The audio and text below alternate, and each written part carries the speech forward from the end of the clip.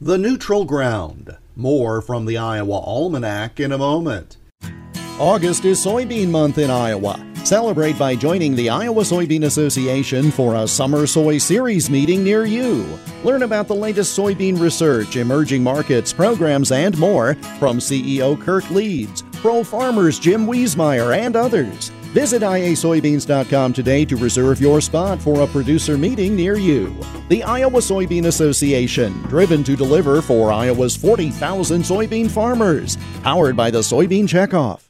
Before 1830, the land that is now Iowa was in full possession of two Native American tribes, the Sacs and the Foxes. North of their territory, in what is now Minnesota, the Sioux tribe hunted.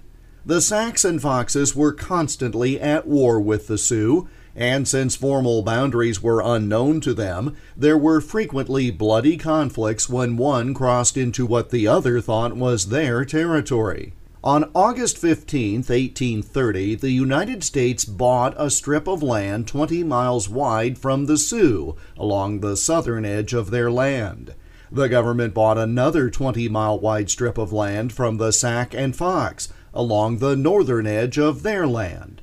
The neutral ground stretched from Prairie du Chien, Wisconsin, southwest to Fort Dodge, Iowa.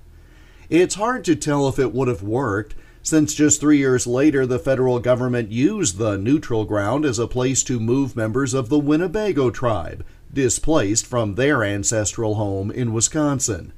But it was an attempt to bring peace between two tribes when the United States established a neutral ground to separate the Sac and Fox and the Sioux on this date in 1830. And that's Iowa Almanac for August 15th. I'm Jeff Stein.